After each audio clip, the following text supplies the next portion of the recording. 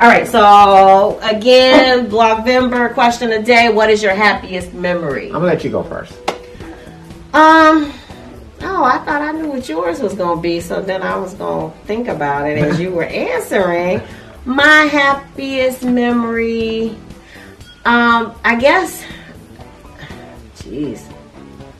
I guess this is a tough one too, because I was gonna say Prince concert, first concert ever. Oh, my mom, she would do anything to take me to a concert, so do something cultural. So probably that, but then more recently, just I guess the happiest memory is realizing that we didn't have to sit around and wait any longer for somebody to do something for us with all the things that we're doing now.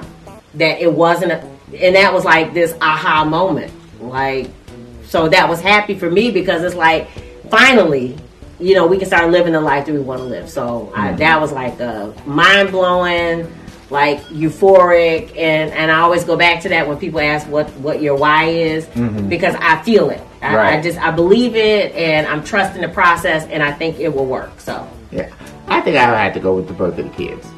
Aww. So I think with either one of them, I think those are days that kind of stick out in my head. Oh, wow. It's like, as far as they stick out in my head too. Being able to kind of replay the day in my head, those are the days that do it. So I mean, it was happy, it was scary, it was with our son, I was overdue, and they induced me, and then I had to have a C-section. Right. And then with our daughter, she was early. Yeah.